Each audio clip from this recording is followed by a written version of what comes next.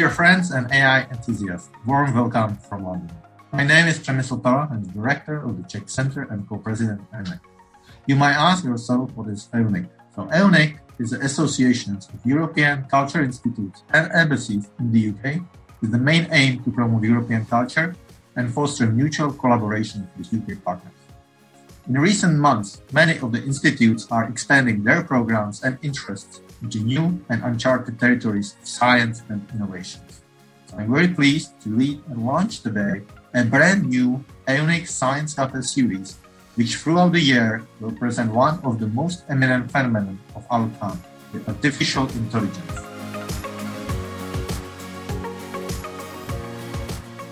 The AI algorithms will, and in some instances already do, significantly impact many human activities, spanning from art to business, from communication to personal security, medicine, mobility, and many others. As the AI is taking a grip on so many various sectors, the topics that we have decided to launch the series is unifying an overarching theme of ethics. The questions such as who will be the beneficiaries of AI? Will the AI benefit be distributed equally? Will the AI advancements further enlarge gaps among wealthy corporations and individuals, and not the so fortunate ones? Will it further amplify the trans-societal stratifications? These and many other questions we have envisioned to tackle and discuss this evening is a very reputable panel of the distinguished experts in the field, and I love to stress all women, coming from 3 countries, the United Kingdom, Czech Republic, and Austria. Though I'm sad to announce that we had a last-minute cancellation by Janina Loh. Nevertheless, I'm very pleased to introduce to you the chair of the panel, Dr. Erin Young, who is a postdoc fellow and co-leader of Women Data Science and AI program at the prestigious Alan Turing Institute. Erin holds a degree from the University of Oxford and Cambridge, also spent a research time at Stanford universities, and been involved in some consulting engagement, among others, in UNESCO in Paris. So before I turn the floor to Erin, I'd like to thank and acknowledge the great support organizing the first AI Science Cafe, the Austrian Culture Forum, namely Claudia Alt, also the Czech Center. I'd like to ask for a brief welcome from the head of ACF, Waltraud Denhard Herzog. So Waltraud, the floor is yours.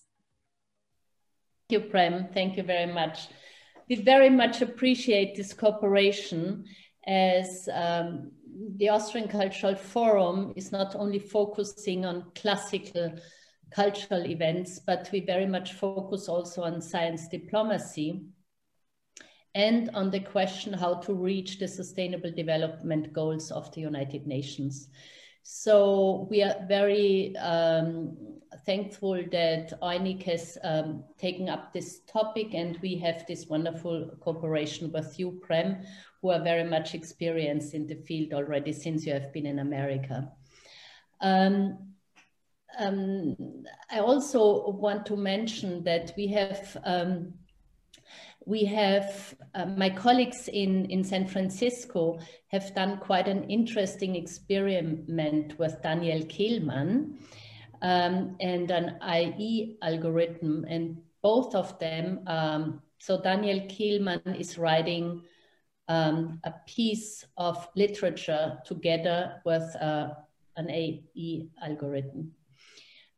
So this shows how classical culture can be combined with technology, and I think that's really one of the very interesting things which we will see later in the future, not only in the field of literature, but also in many other fields.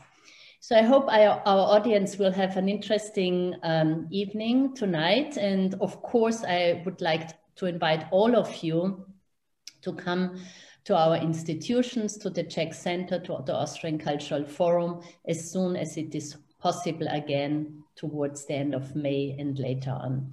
Enjoy your evening, and I give the floor to Erin, who will introduce our speakers of tonight, our co-discussant of tonight, Charlotte Six and Dita Malechkova. Thank you.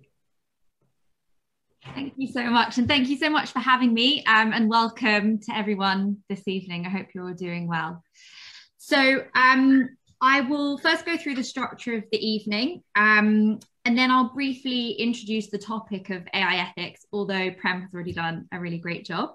And then I'll introduce the wonderful speakers we have lined up for you.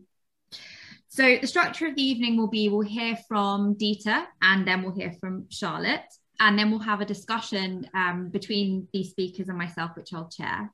And then we'll open up the floor to audience questions. So as you're listening, feel free to type any questions you have into the chat, and we'll monitor these.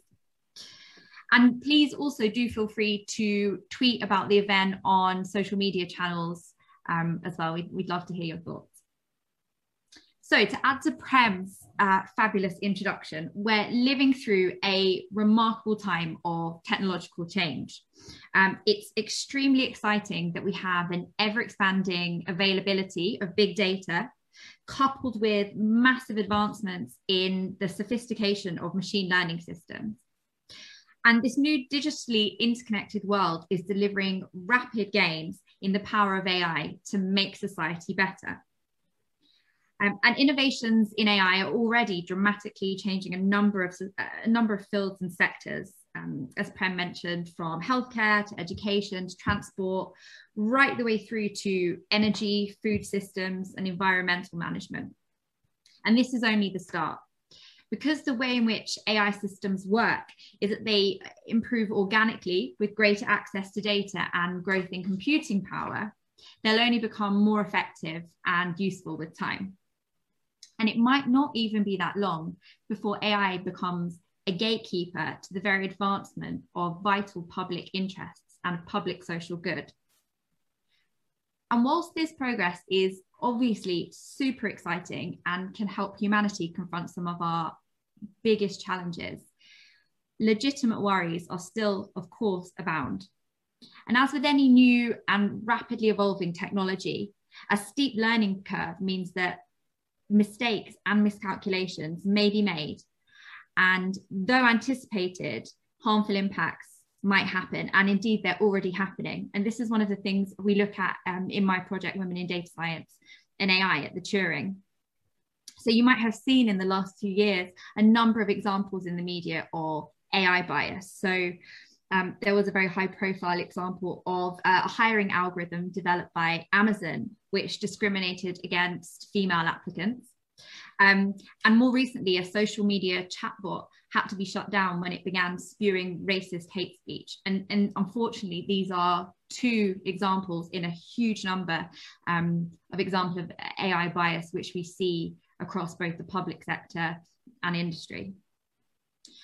But what is promising, it's not that depressing, is that the field of AI ethics has emerged as a response to this range of individual and societal harms that the misuse or poor design or negative unintended consequences of AI might cause.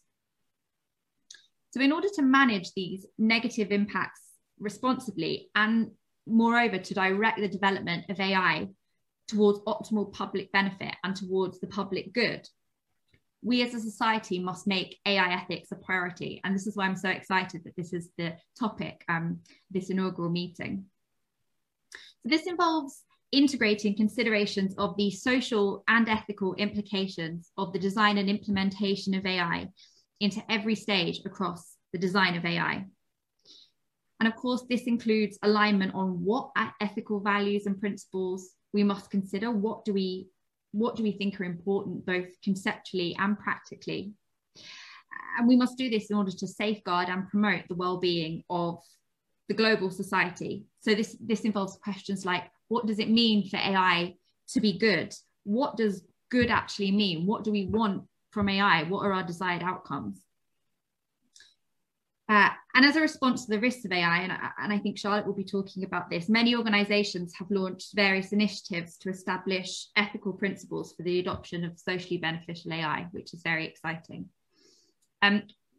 Basically, in a nutshell, one of my colleagues at the Turing, Dr. David Leslie, has written what I think is a really great encapsulation definition of AI ethics. So he writes, AI ethics is a set of values, principles and techniques that employ widely accepted standards of right and wrong to guide moral conduct in the development and use of AI technologies.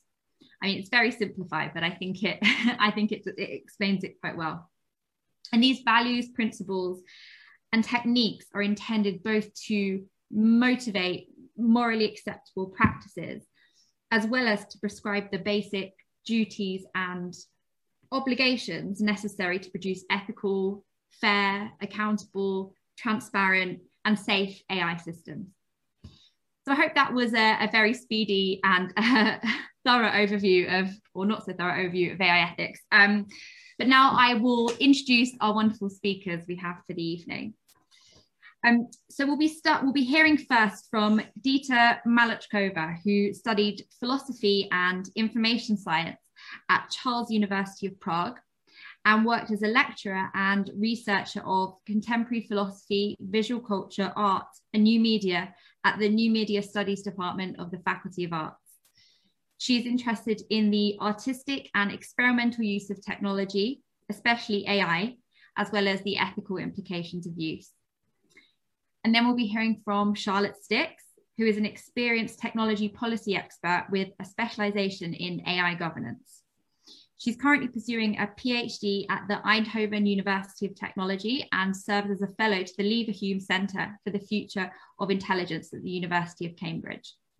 She researches the ethics and governance of AI, and most recently, Charlotte was the coordinator of the European Commission's high-level expert group on artificial intelligence.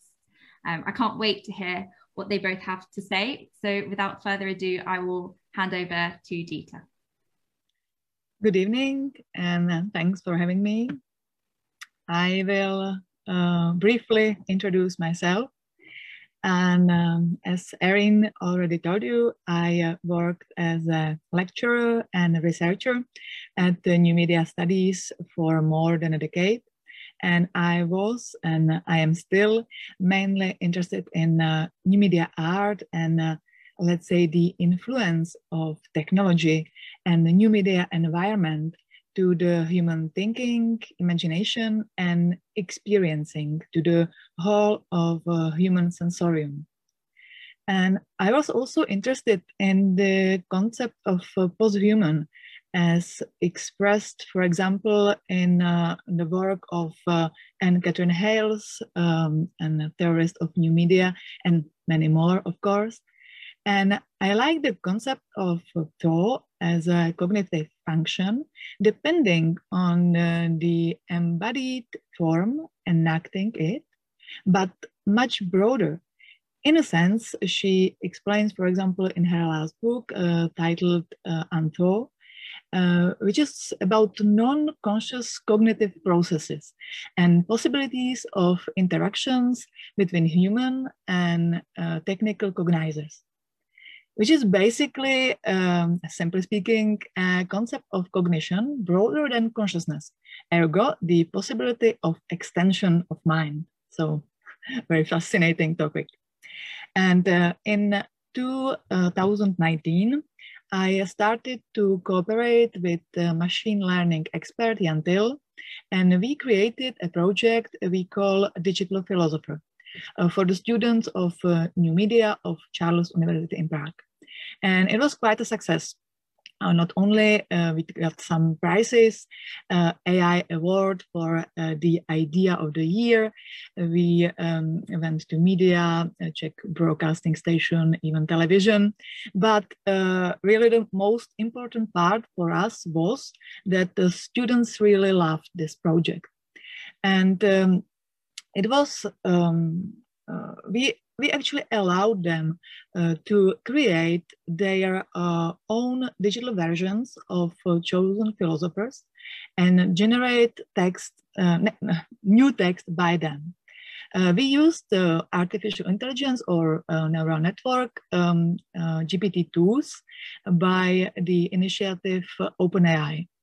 Which was, before GPT-3s came to scene, most impressive, or one of the most impressive neural networks at the time, and I think still is, and it was accessible to public.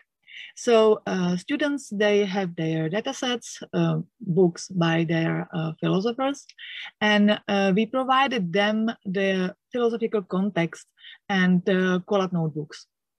And the results were impressive. Not only students really love this way of working with philosophical texts, and then usually find them, difficult to abstract and boring.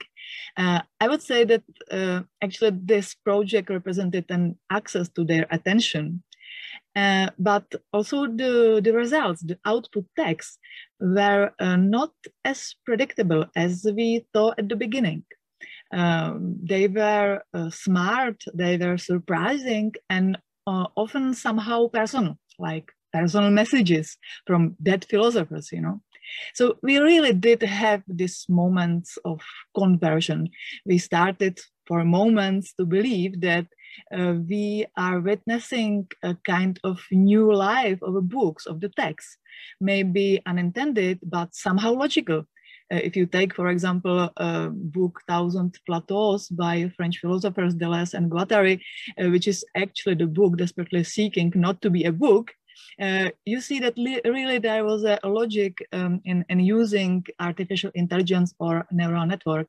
And we somehow experienced moments of maybe we can say the ghost in a machine. And but I have to say, and we are coming closer to the ethical issues, that by the time the new generation of these neural networks, GPT-3s, came, I went deeper to the reality of machine learning, trying to understand the principles of it. And I naturally started to think about political and economical wider framework of this technology. I started to read Shoshana Zuboff, follow Timnit Gebru, and the other researchers exploring cognitive and behavioral biases and ethical issues, the depths behind the image of artificial intelligence. And it put me to the state of uncertainty. On one side, I was, and I am still amazed by the results and the possibilities of AI. For example, in a moment, I'm writing a book. It's a fiction, and there is a character which is partly artificial. And the neural network allowed me to create a living version of her and speak to her, consult the text with her. And her, or me, because she's partly the digital copy of myself, as my texts are part of her input, is talking to me. So you can see there is this feedback system, a situation that I find amazing, and I have to admit I love it. But on the other side, I cannot overlook the dangers AI brings, the manipulation with global population that Shoshana Zuboff describes as the proceedings of surveillance capitalism. So to conclude this brief introduction, I would say that AI, artificial intelligence, is truly an obscure object of desire, and I'm trying to examine it as such.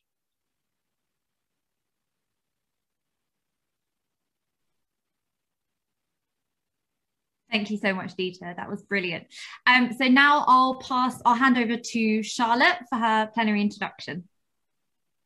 Thank you. Thank you so much. It's really exciting to be here and to have an opportunity to discuss this topic, which I, as many of the fellow panelists and chairs, have, spent a long time working on, and it is a really difficult topic. And I think it's important to have, public discourse and get a lot of different expertises and opinions on these issues.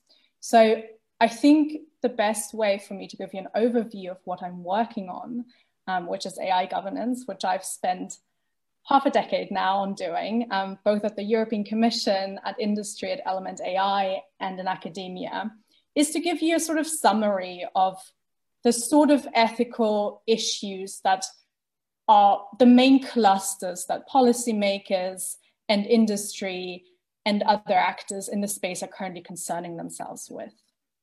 So the first one would be human agency and oversight. So of course, we as humans, we don't want to be nudged, we don't want to be manipulated, and we want to be sure that the AI system doesn't run out of control, so to speak. We want to make sure that the AI system fosters fundamental rights, follows what it should be doing, and that there is no lack of oversight, so to speak. So in that space, you have a lot of discussion about human in command or human in the loop sort of approaches. So to have a human in control of the AI system and not vice versa. The second topic is technical robustness and safety and accuracy. We want the AI systems that we deploy in the ecosystem to work as expected. We don't want them to fall prey to attacks. We don't want there to be security errors. And we ultimately don't want them to harm us, not only physically, but I think particularly with AI, psychologically. We don't want to be manipulated in our choice of politics. We don't want to be manipulated in our choice of what show to watch on Netflix. We want the system to help us. We don't want it to herd us into a specific space that can become increasingly more dangerous. Of course, privacy and data governance, that sort of goes hand in hand with diversity, non-discrimination. We want these AI systems to adhere to our societal standards and, ideally actually be better than us. We don't want them to exacerbate historic bias. We want them to actually make sure that everyone is treated equally and that, the people that are currently disadvantaged aren't continuously disadvantaged through these AI systems, but just now it's hidden behind the machine. So you have this huge space of data governance, non-discrimination, bias, fairness. And then you have the last space, which is broadly something along the lines of societal and environmental well-being, because all of these AI systems ultimately not only reflect our values or not, and that I think Aaron has pointed to that very well in the introduction, but they also shape our values, they shape our society, and they really have a lot of impact on the choices we make. They create sticky path dependencies for the sort of things that we let out into society, for its environmental impact, and for what society may look like in the future. Those impacts, as all of these other very high level points I've managed, they can be positive and they can be negative, right? So what we want to do in AI governance, ideally, is to avoid the negative and encourage the positive. So what is AI governance? That's actually a really hard question, which again, I will just touch upon because I want to hear more of your ideas and your questions later on. So AI governance is basically the attempt to find norms and frameworks and methods that we as a society can establish to create a good framework for artificial intelligence to be beneficial to us and to future generations. And that's actually really, really hard. That's hard because of a couple of reasons. That's hard because AI is a lot of different things. AI is an omni-use technology, I've heard people say, and I find that very apt. Artificial intelligence can be applied in almost any sector, in almost any level. So you have it in your phone, the government can deploy it, big companies can deploy it. It is something that can truly encompass ourselves and society. So it's really hard to govern something that is akin to almost fire or electricity that can be everywhere and can show up in completely different versions, basically.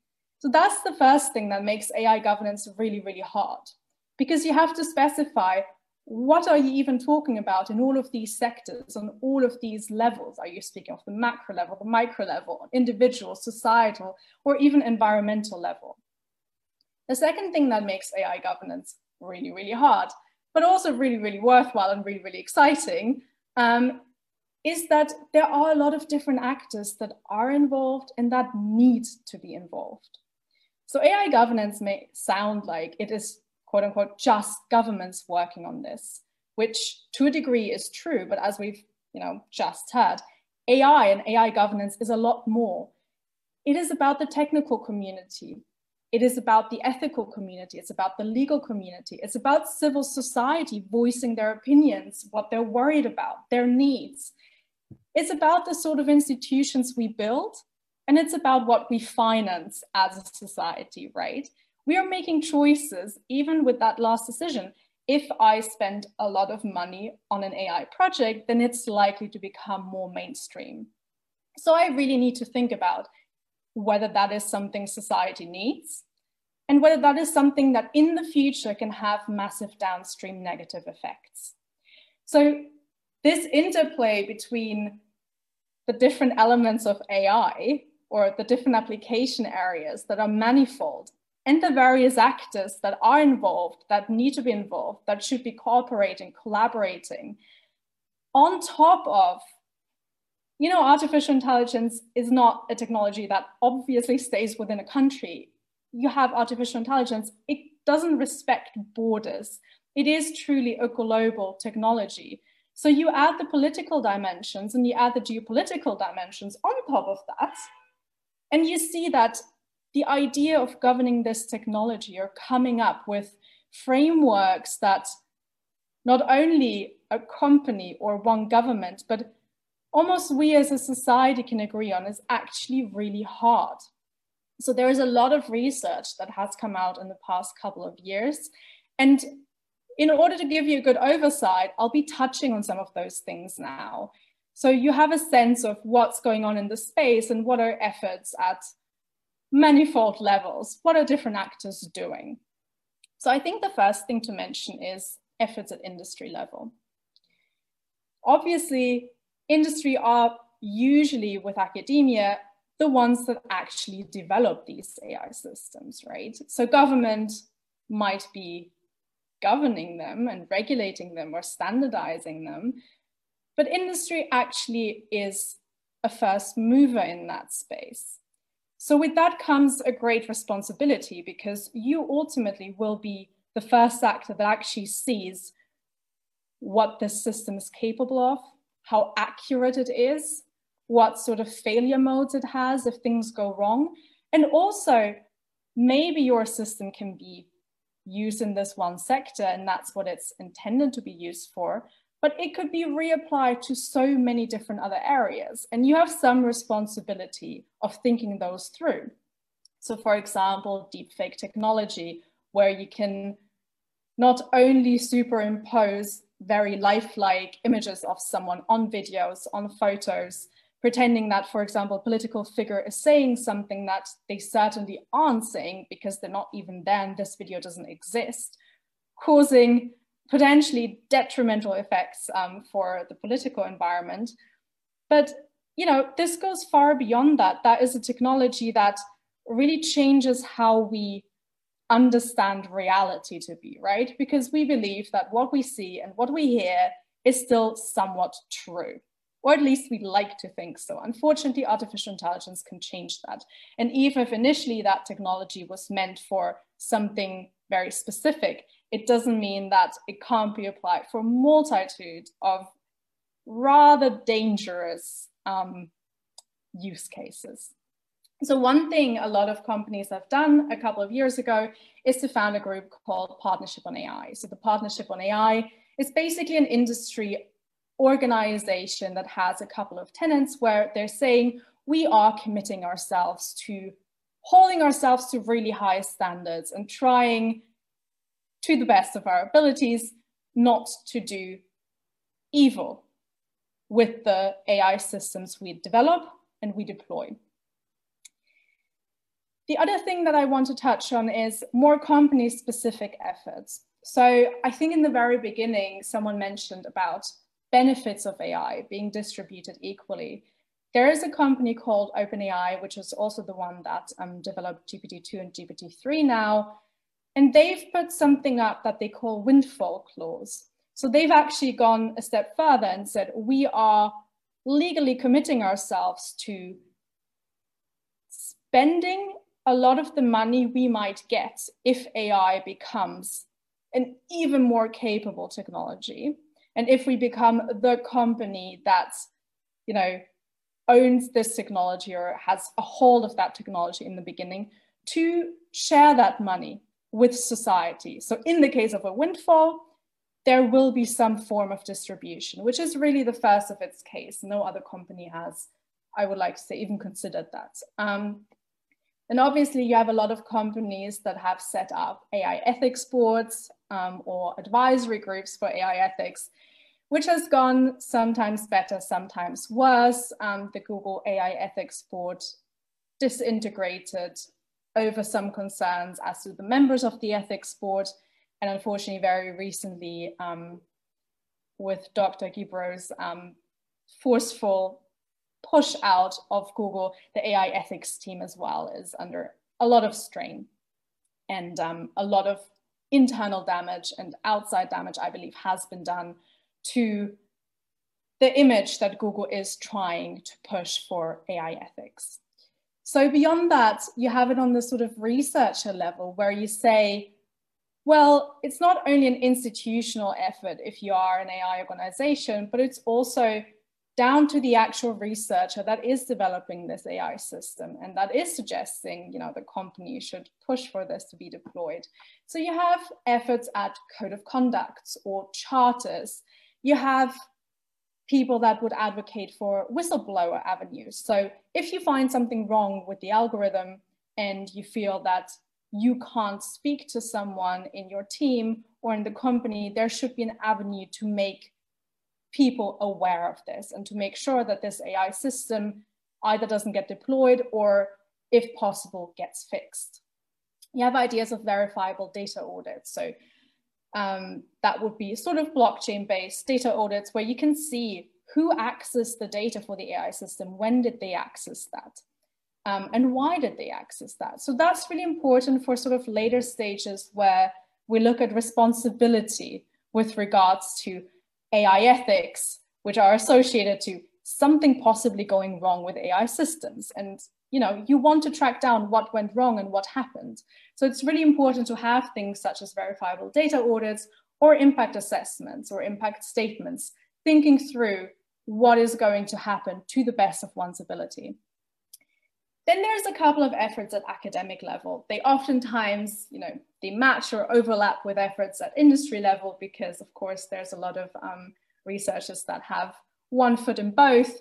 So the efforts at academic levels are, again, people that look at codes of conduct that obviously research this space. So there's a lot of new research centers that are being funded looking specifically at AI ethics. And you have two big associations called ELLIS and CLAIRE, which are the research groups that look at artificial intelligence, its governance, ethics, and associated impact in Europe.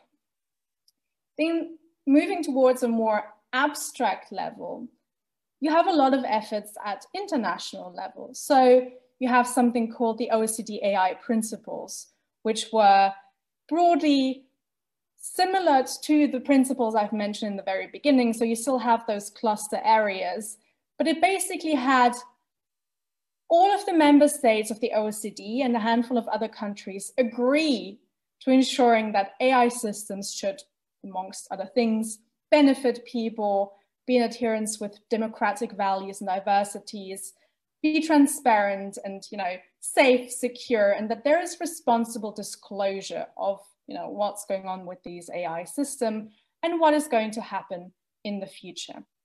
So you have these principles also at international level. You also have the Global Panel on AI, so GPAI, which used to be a French-Canadian initiative where a lot of different countries now have sent their independent experts to work together in groups at supranational level on responsible artificial intelligence, on data governance, of course, on the future of work. That's another area where artificial intelligence might not have a direct impact, but its impact will be seen, and it might not be very positive. And on working groups such as innovation and commercialization.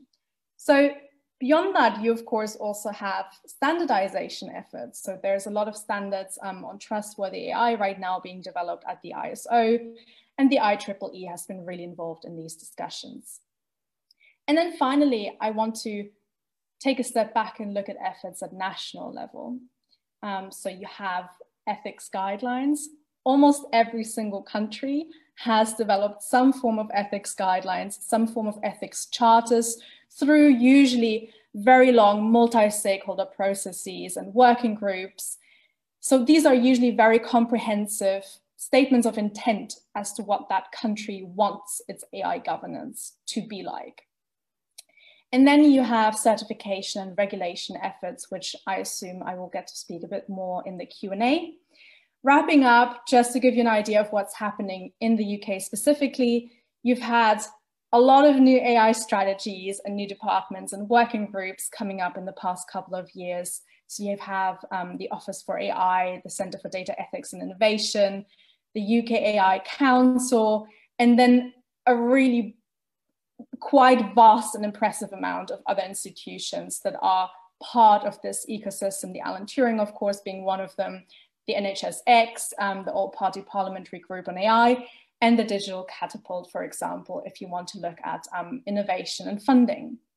So final word here, that all sounds really good, and like maybe it isn't really hard what I've said, but let me go back to the start where I said it is really hard.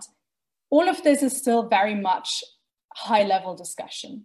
So it is not only really difficult to conclusively define what human values are and what values we should embed AI systems with, or the problem of value alignment in AI systems, it's also really difficult to narrow down from high-level concepts of we want AI systems to benefit society, concrete policy action, and that might be funding, that might be standards, that might be regulation, that might be any form of framework. It's also difficult to implement these things, even if we have them, because the mechanisms, as I've said before, there's a lot of different actors involved. The mechanisms might be multifold. There might be technical mechanisms, there might be legal mechanisms. So there's a lot of different angles, even to the implementation aspect. Finally, there's a pacing gap. If you look at the different actors that are part of AI governance, industry does have an advantage because they are the first ones to develop it. Governments have to see the system first and then catch up with the things that go wrong. So they will be usually a bit behind in their efforts of governing the technology that is being put out on the market.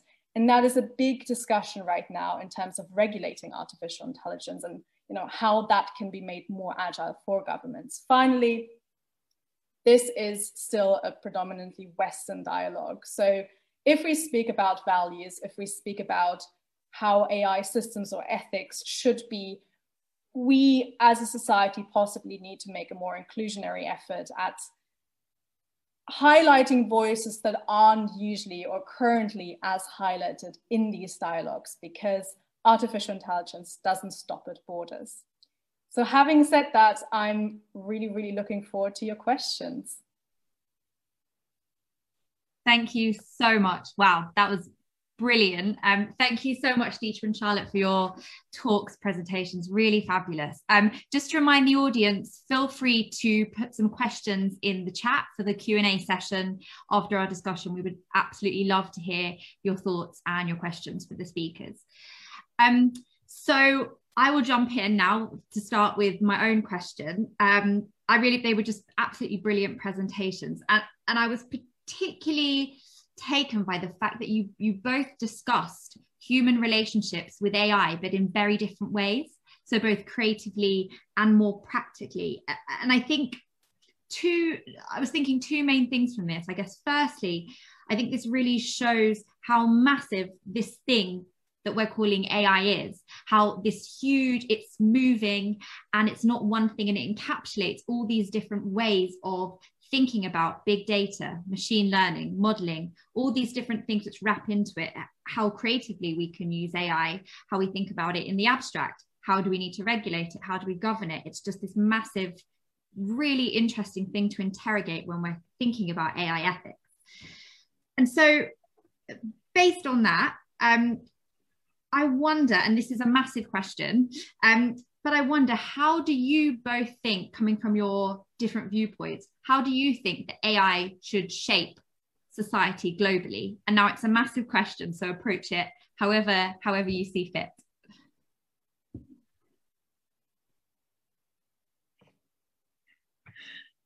So I just also wanted to thank Charlotte for her presentation. It was brilliant. I don't know what to say now. And I just like very much how you highlighted the ubiquity of artificial intelligence, and also the way how it changes the how we perceive the reality actually. And, this change is massive. And if we are thinking about how artificial intelligence should shape our future world, frankly, I do not know how to answer these massive questions, because, of course, we have some kind of ethical issues. We know how we would like the world to be, but how to do it, on what level, where to start, if it's on a level of nations or individuals or institutions or big tech companies, where to start. But I would like to ask Charlotte, because if someone has the answer, it's her. That's a lot of pressure. Well, I don't have the answer. Well, I do have the answer. My answer is very simple, but it's not going to be helpful. I want artificial intelligence to shape the future for good. I mean, I'm a techno-optimist, which oftentimes I forget because of the topics I work on. But ideally, there is a flip side to all the bad sides of AI, right? Like, ideally, it can do a lot of good, and it can, people speak about artificial intelligence supporting the achievement of the Sustainable Development Goals, so lowering electricity consumption. Now, flip side is a lot of AI experiments also consume a lot of compute and electricity, and that, there's a lot of trade-offs that I think we as a society need to be aware of and take the right decisions to the degree that we can at this point, right? So that's why I've previously mentioned, we need to make choices what AI systems to fund. That is actually a really big choice if you think about these more environmental trade-offs as well, and societal trade-offs too. So I think particularly in healthcare or science research, AI can amplify researchers' capability, and that in turn can hopefully, in my techno-optimist view, make us live longer, healthier lives. But we need to do so in a responsible manner. I think that's really where the crux and the sticky points lie. So that is why it's difficult to say entirely, this is what we should do and let's just gun for it. But ideally, AI is a massively capable technology, and society would benefit greatly if we developed it responsibly. That's very refreshing to hear that from you, because I think in my own work, I often fall into the trap of being a bit of a techno pessimist, where I'm looking at diversity and inclusion and the worrying figures in the AI workforce, as well as bias in AI. So it's very promising to hear that. And something that struck me when we've all been talking, we're using this we a lot, and I wondered, who do you both see as this we? Which actors should be involved in AI ethics? Which actors should be leading the charge on shaping AI ethics and how we see it and how we implement it? Yeah, again, the easiest and hardest answer would be everyone, because it affects everyone. I think that's the real issue, right? Usually you want the people that are affected to be involved. And again, if AI is so applicable everywhere, that's, broadens the circle of who should be involved, at least to some degree. So actually in a recent paper that I wrote on making AI principles more actionable, I argued for something called landscape assessment, sort of like intermittent stakeholder involvement, because oftentimes when these AI ethics principles were developed, you had an expert group, and maybe you had one opportunity to give feedback to that expert group as, a citizen, civil society, NGO, researcher. Everyone is not part of the expert group, basically, right?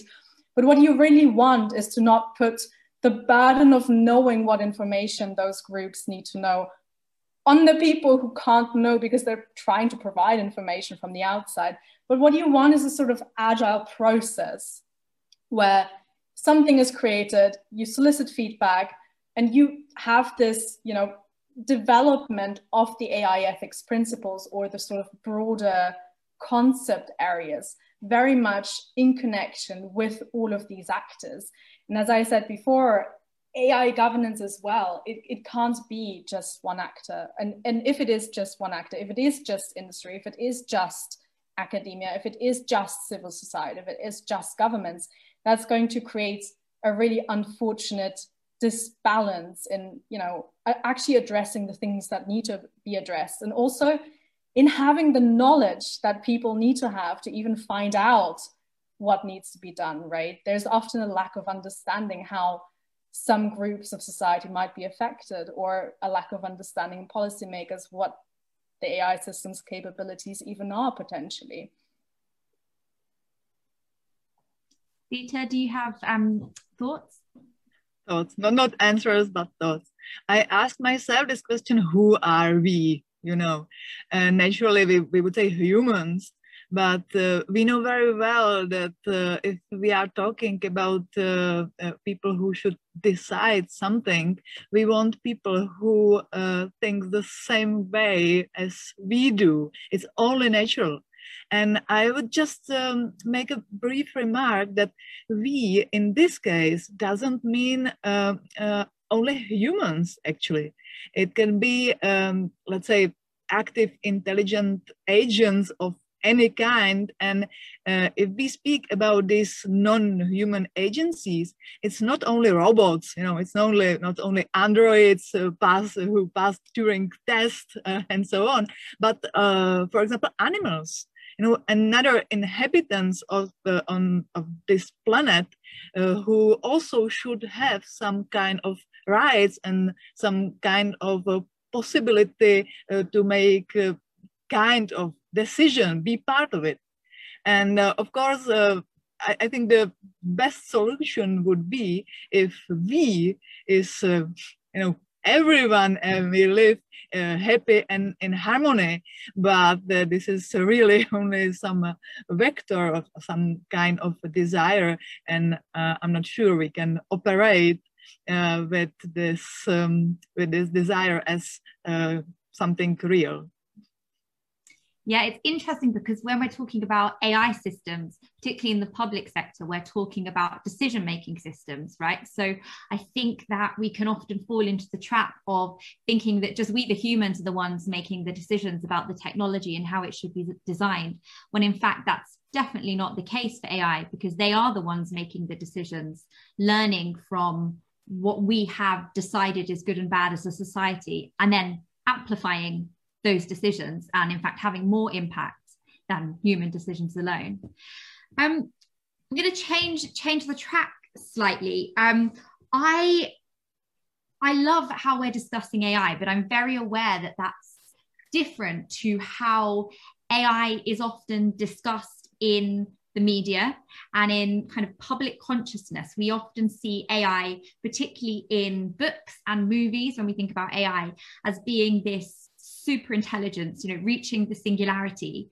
In other words, moving from what we've been discussing a lot, which I kind of think of as being narrow AI. So certain things which certain decisions which AI is making, moving from that to what we call more generalized AI, where AI can make the decisions for itself on what decisions it's going to make. And so I wonder, do you think that as a society, in order to make these decisions about AI ethics, do you think that we're sometimes, in a way, blinded by these ideas of this fantastic super intelligence and overlook the real problems of AI ethics that we're seeing now coming to fruition in everyday life? So, for example, surveillance or privacy issues or data collection when we don't know that our data is being collected, and so on and so forth. If I can share my thoughts, I think definitely, or it's in my opinion, because it's it's so exciting to think and talk about things like superintelligence and singularity, and it's much more sexy than talking about policy and regulation.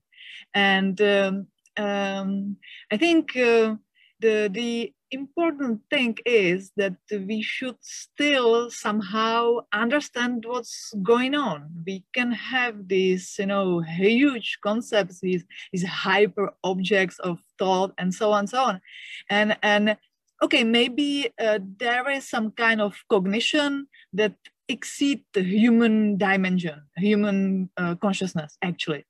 So, but at the same time, we have to be aware of glorification of technology. It seems that sometimes more opaque is better. We fit our hypothesis to the output data we don't understand because machine knows it better. It's, it computes so fast and so on. So there's, for example, a thing that Shoshana Zuboff is describing is, and she calls it division of learning. And I think she described the situation we should be aware of, where only the technological elite can understand what's going on, that have this access to deep learning. And the rest of the people is just some kind of raw material for extracting behavioral and cognitive data to predict and to shape the future. Charlotte, I wonder, do you have any thoughts on this as well?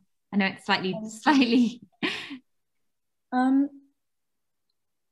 Well, I think, of course, film, books, they do very much shape public understanding. I would say that a lot of times the more mainstream media or journalists aren't a lot more helpful either in using certain depictions of robots or AI systems, or having quite hypey headlines that don't really do justice to what is actually being discussed on a more scientific level. So I think there's a lot of things coming together there. At the same time, I do think a lot of people that have, or that are working in this space, or that have gone into this space, have done so because they've been inspired by these quite fantastical futures at times. So maybe the culture novels is one where not everything goes bad. So it's possibly a more techno-optimist one. But I think what a lot of these books or films have done is really give the public an idea that there is a simple answer to addressing some of the issues with this technology, which, as we've seen, there is not. And there is certainly some felt form of fragmentation within a community where some people are more focused on longer term effects of AI systems and others more focused on short term effects. Now, ideally, I think, and actually I have also written a paper about this, you would find something like an incompletely theorized agreement between those groups, right? Because there are overarching goals. It might sound sort of really high level, but there are overarching goals both of these groups are trying to pursue. And I think if the community is already falling apart now, or if people are already now worried about very drastically different things, again, given that AI systems can have so many drawbacks, that is probably not good for the future, where we need focused effort on actually ensuring that all of these areas are addressed that need to be addressed right now.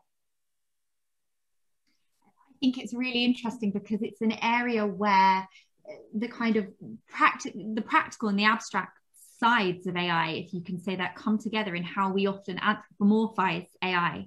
So I'm thinking particularly of, so I work a lot, I look at feminist AI a lot and how we could create feminist AI and feminist robots, and thinking about, one very small example is the female gendering of virtual assistants and voice assistants such as Alexa, such as Siri. It's kind of the default.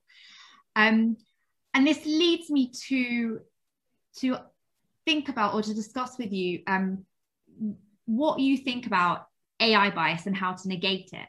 So in my research project, and a paper we just published recently, we look at how the lack of diversity and inclusion in the AI sector has a massive effect on how the AI industry and academia and the public sector view and shape AI ethics. So particularly how the lack of diversity feeds into this feedback loop of bias in AI systems. And this can, of course, also come from various data biases, both inclusion and exclusion in data sets, via regulation, which does and does not exist, different standards. There's a huge amount of ways. So I just wonder, how do you both think are some of the best ways that we can begin to negate biases in AI, whether that's socially, whether that's technically, or any other way? It's very hard in the case of a neural network like GPT-2 or GPT-3s, because they use this huge amount of data from online environment, actually, and then they unsupervised. So they learn from this data and they are including these biases. And if we as humans do not teach them what is bias and what's right, they cannot know, of course. And of course, there are new technologies and there is a work with data sets and so on, so on. But maybe from my experiment and artistic point of view, maybe we should make them, I don't know, watch the movies, watch the stories like human children. We have to teach them what's right and what's wrong, because when they see it, it's ugly when it's wrong and everyone's crying, and when it's beautiful and right and good, you are happy. So maybe we should try some kind of this education of artificial intelligence. Yeah, that's a difficult question, Erin. Thank you. Sorry, I'm hitting with all the massive questions. I love it. So, I mean, I think, first of all, we humans are pretty bad at judging bias, or thinking back just like 50 years or even just 100 years, our value system of what we think right and wrong and like what is biased or discriminatory or isn't, and even globally now still, is so different to what some of us in society think right now is, the pinnacle of equality and how, people should behave and how we should be equal. And possibly 10, 20 years down the line, we're going to face similar issues, right? What goes to say that we now have figured out all of the, bias, discriminatory issues, and, we're just right. Now, having said that, of course, there's, in discourse, there are methods like you mentioned, of course, having more diverse teams working on this, being able to flag issues, saying, why are we even doing this? This is obviously not okay. And I know this because I'm an affected person, you wouldn't realize this otherwise. Something like that, having this diversity, having this inclusion within the process. Of course, some form of, can we, de-bias data sets? Can we ensure that historic bias doesn't seep in? Can we ensure it doesn't seep in by proxy? So can we, even if we think we've de-biased the data sets, does the algorithm identify something that, actually leads back to the very same thing by proxy? And then, of course, there are also other forms of bias, which are, as you said, possibly tackled by having more diverse teams, like representation in the data set, having, complete data sets, ensuring that the data sets actually match the data the system will encounter when it actually really is deployed in reality, because oftentimes that's not the case either. And it's not even historic, bias, but it's just that the system was developed or trained on certain data sets that don't match the reality of what the system is going to encounter, and therefore it's going to malfunction. So my answer is, or my suggestion would be, there's a lot of different biases and, angles which you can take to prod the problem, but we should also be aware that we are part of the problem. Us prodding the problem, is also something we should take with a grain of salt. And, are we 100% correct now? And how can we ensure that it's, such that in the future, people can still amend those systems accordingly? Absolutely. Now, I feel that I've hogged you both too much with my own questions, so thank you so much for answering those. So I think it's time to move to some of the audience Q&A, if that's okay. I've been having a look and we've got some really, really interesting questions coming in. So both Andres G and Andreas D both asked fairly similar questions. So if you don't mind, I'm going to lump them together. They are asking about essentially what can the public do? So we've been talking a lot about people working in AI already in some form or researching AI. But what about community involvement, people who don't work in AI or know AI intricately? How can the community influence and shape AI ethics? And I think this kind of comes back to this discussion around which humans are in the loop. But how can we, when the big tech companies are holding this proprietary technology, proprietary AI, often proprietary data sets, we don't know what data is being used, we don't know how the models are being built. A lot of this is happening behind a massive wall. How can we educate the public and policymakers about AI ethics, and how can we ensure that they are also playing a role in how we're shaping it? Another massive question, and important, of course. So we have to speak about transparency. We have to speak about the possibility of action of everyone, and of course of ethical behavior of humans themselves. You know, we have to start with humans before proceeding to artificial intelligence. But speaking about big companies and their influence on global population, there's the question what an individual can do is really tough. It's difficult because I would say nothing, and I hope that's not true.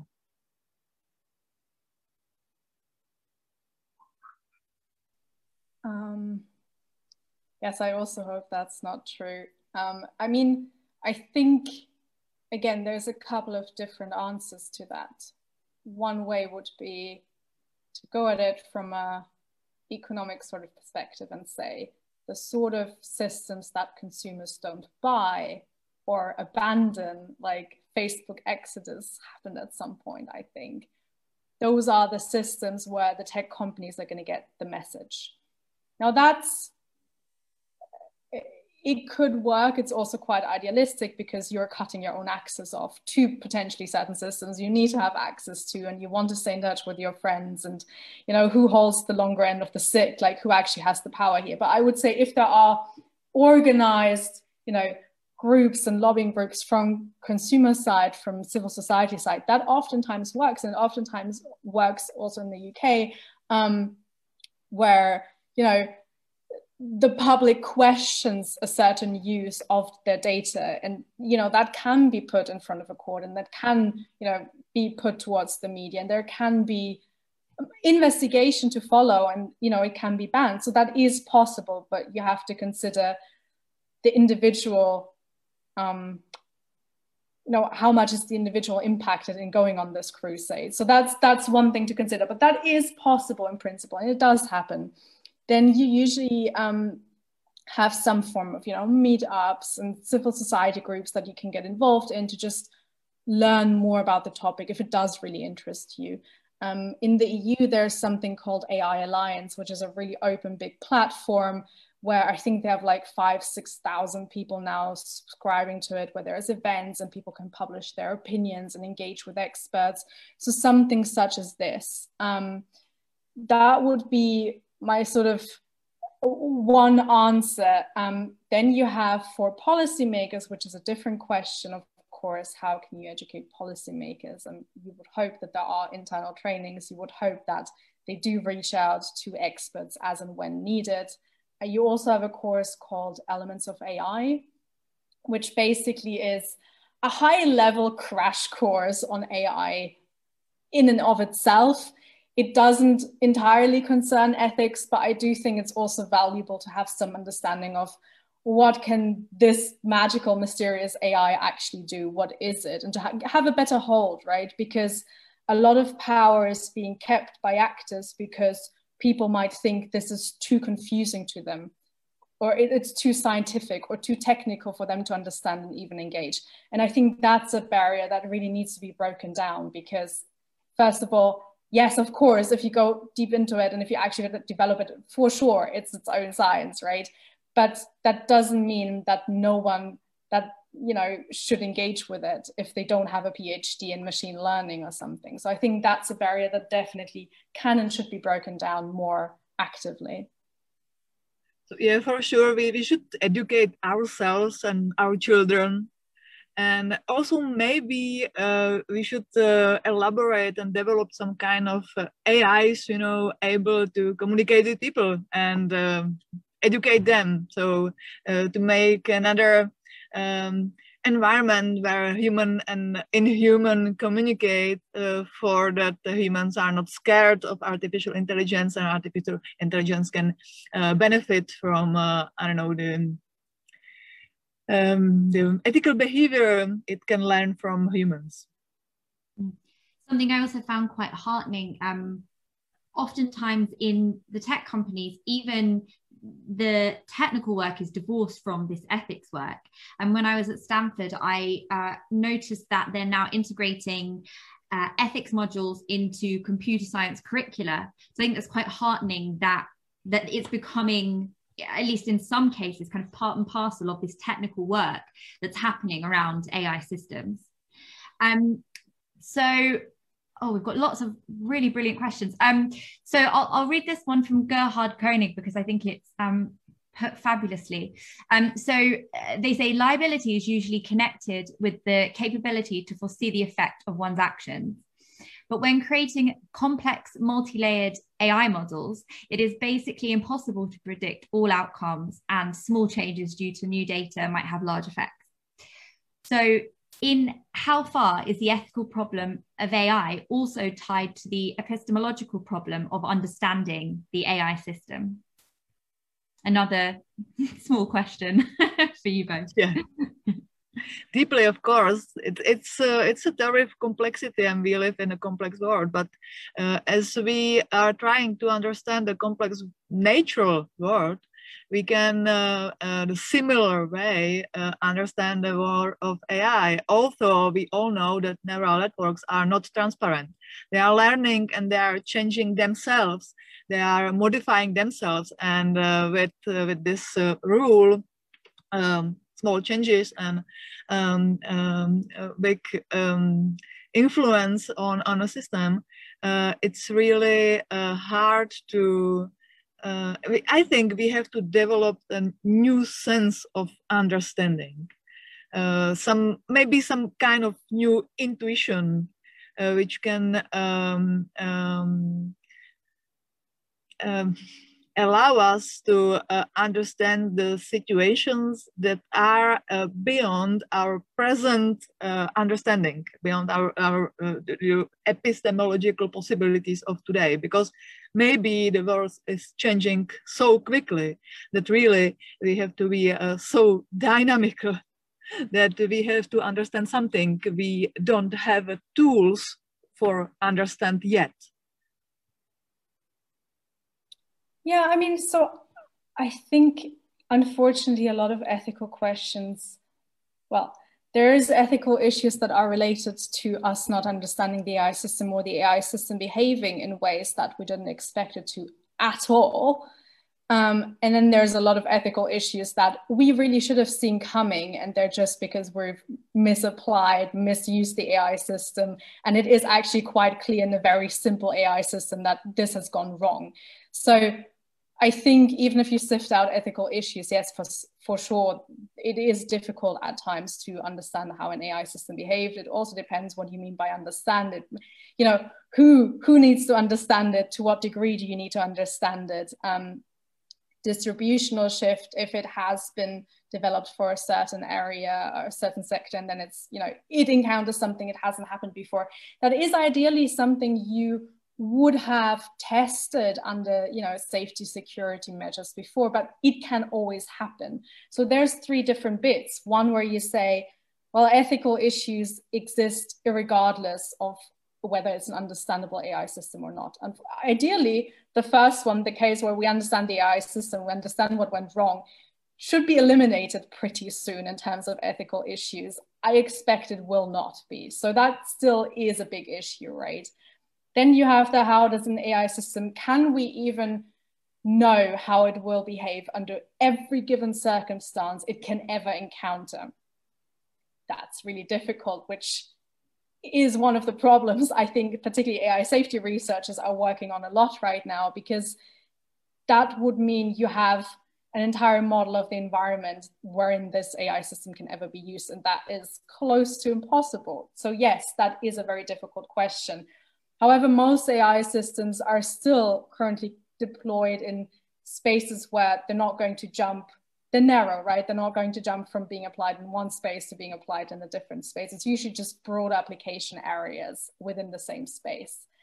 And then the third question is understanding of the AI system for legal liability, understanding of the AI system for why was it developed that way? Who made those decisions? What were the human decisions made in that? What did the researchers think? Understanding the AI systems in terms of this data is being given more weight here, there. That's why it made this decision. If I have this data, it would have made this other decision. Like, I think there's also, even with understanding, and who needs to understand that, there are a lot of different levels, right? Does a layperson need to understand why the AI system did something? Possibly, but they probably just need to understand if you had said X on question 3, it would have given you a different output. Does that amount to understanding? It's all of this. There's actually a lot of different elements tied up in your question, which is really interesting, and they're all very, very difficult. Yeah, really interesting. So I think we have time for a couple more questions. So we've already discussed this a little bit with respect to gender, but I really like Eva Turner's question because it brings in more intersectional issues. So they ask, how can issues like gender, race, disability, human rights, as well as other issues of privacy and so on, be taught at every level and automatically included in the thinking of those who create the system? And then they add, how about actual societies like BCS or IEEE stipulating that gender, to start with, must be taken into account in every project? So maybe to answer the first question, or to have like a little stab at it, when I worked as coordinator for the high-level expert group, we actually also had in our ethics guidelines and in the final assessment list a consideration for universal design and accessibility. So that goes beyond sort of like gender questions, but is it even accessible to all of society? Can, are universal design principles implemented such that everyone can use this AI system? And I think that, yes, that should be possibly part of the starting point for developing an AI system, to ensure that everyone who needs to access it, everyone who's affected by it, everyone who will encounter it has been taken into consideration. And that will be questions of, disabilities, that will be questions of gender, that will be socioeconomic questions potentially. So that is definitely something that needs to be considered at the very start, and then ideally tested once you have developed the system, and tested broadly that it truly adheres to those standards. I just agree. And then we have a really interesting final question from Lucy, who asks, should international organizations such as the UN play a big role in AI governance, or are they unable to keep up with the private sector and governments? Really interesting question. I feel like that's a question for me potentially. Yes, they should. However, it shouldn't be doing things just for the sake of doing things. And I think there's a lot of busy work that is currently happening in the space of AI governance, because we've sort of reached the point where we broadly know what needs to be done. We broadly have the principles. We broadly know the ethical issues. But as I said before, it's a really, really hard problem to figure out what to do next, how to do it, and which actors should collaborate. How broad does it need to be on, should every country be involved in this globally? Should it be like-minded countries? Should it be just one country and then they're, speaking to other countries? So these questions, should the UN be looking at this?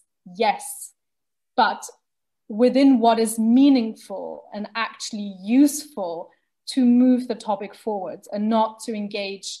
And that doesn't just go for the UN, that goes for, every group that is involved in AI governance, also for industry, not just to engage in these discussions to perpetuate the discussions, but to actually come up with concrete frameworks and methods on what to do now. And that's the hard bit. And I would invite everyone and their friends and dog and whatnot, and the UN, to go ahead and do this if they can, if it's something meaningful for them to do. Yeah, I have to admit that these things related to organization are probably more important than abstract thinking and artistic experimentation and even epistemological issues, because to organize it the way for it's working for everyone and it's a fair system and so on, it's I cannot imagine the amount of effort you would need to do such a thing. I think it's interesting how these different aspects all come together to build this thing that we called AI, right? It's super interesting. I lied, I said that was the final question. We've had one more come in, which I think we just about have time for. So Andres says, the legal aspects are really interesting. If we deal with humans, there could be cases where the individual was compos mentis. Will or could we have something when post-evaluating models? And I know there is a lot of really interesting work being done around this. I wonder what you two think.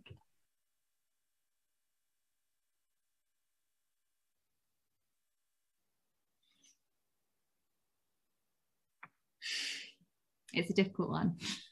Yeah. I'm not sure I understand the question. Is the question if the AI system has full control of its mind? So I think well, the way I understand it is when we are thinking about the decisions that AI has made, do we have that same legally, do we have the same idea of compos mentis, of being in their right mind to make a certain decision, because we have that for the individual? That's what I understand the question as. Yeah. Okay, well, I mean, that would assume that we put an AI system on the same par as a human being, right? Okay, well, that's an entirely different question. if that is the question, assuming that's the question. If you assume that an AI system can have full capacity on its own mind, be in whatever state when it made that decision, then you are attributing not only human capabilities and the human state on the AI system, but if you do that, you also give the AI system rights, right? Like you do say that is something that is equal in some shape or form to a human being. So that's a very difficult road to go down on, because then, it becomes a moral patient. It becomes a thing that has, decision-making power, that has potentially its own ethics, that has some standing potentially legally in society, from what I get from this question. And I can certainly say we're not there yet. Once we get there, if we get there, that will truly change society, if that should ever be the case. And then you get into questions of consciousness, which, that is certainly a very future-oriented topic. And that would require, some level on where humans and artificial system could explain their behavior and then have reaction and have this discussion and new rules of, again, what's right and what's wrong should be set. So I think that would require a whole maybe not the whole new ethics, but at least some modifications, because you would have a new intelligent adaptive agent with its own system of decisions, and who would be the judge, human or inhuman? So on that very difficult question and very future thinking point, I think we'll wrap up the Q&A. So thank you so much to the audience for the really fabulous and challenging questions. It's definitely given me a lot to think about. And thank you so much to our speakers, Charlotte and Dita. You've been absolutely brilliant. Thank you so much. I've learned so much from you. And now I think I'll hand back to Prem for the last couple of minutes to sum up the event. So thank you both so much.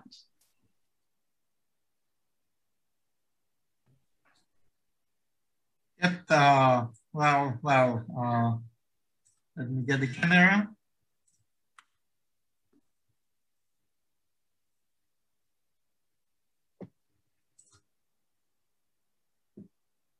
Well, it is. I would really like wholeheartedly thank you for this wonderful and inspirational, thoughts-provoking, looking at the watch, 90 minutes discussion. I think this really leaves us, at least myself, with even more questions than I had before the evening. But I guess that was the objective of the evening. But it also gave us a ground and opportunity to continue these discussions. So on this note, I would like to invite you and ask you to mark your calendar for the second AI Science Cafe series, which will be on May 12th, with the topic AI and art. And it will be chaired by curator of digital art, Melanie Lenz from the V&A Museum. So as a final note, so thank you again to the Austrian Culture Forum and the Czech Center for organizing the first AI Science Cafe series. And also thank you for the participants, the audience, and hope to see you in live, hopefully soon. And wishing you have a wonderful, lovely evening. Thank you. Thank you, Prem. Thank you all for joining us, and see you all again at our next Science Cafe. Thank you. Bye-bye.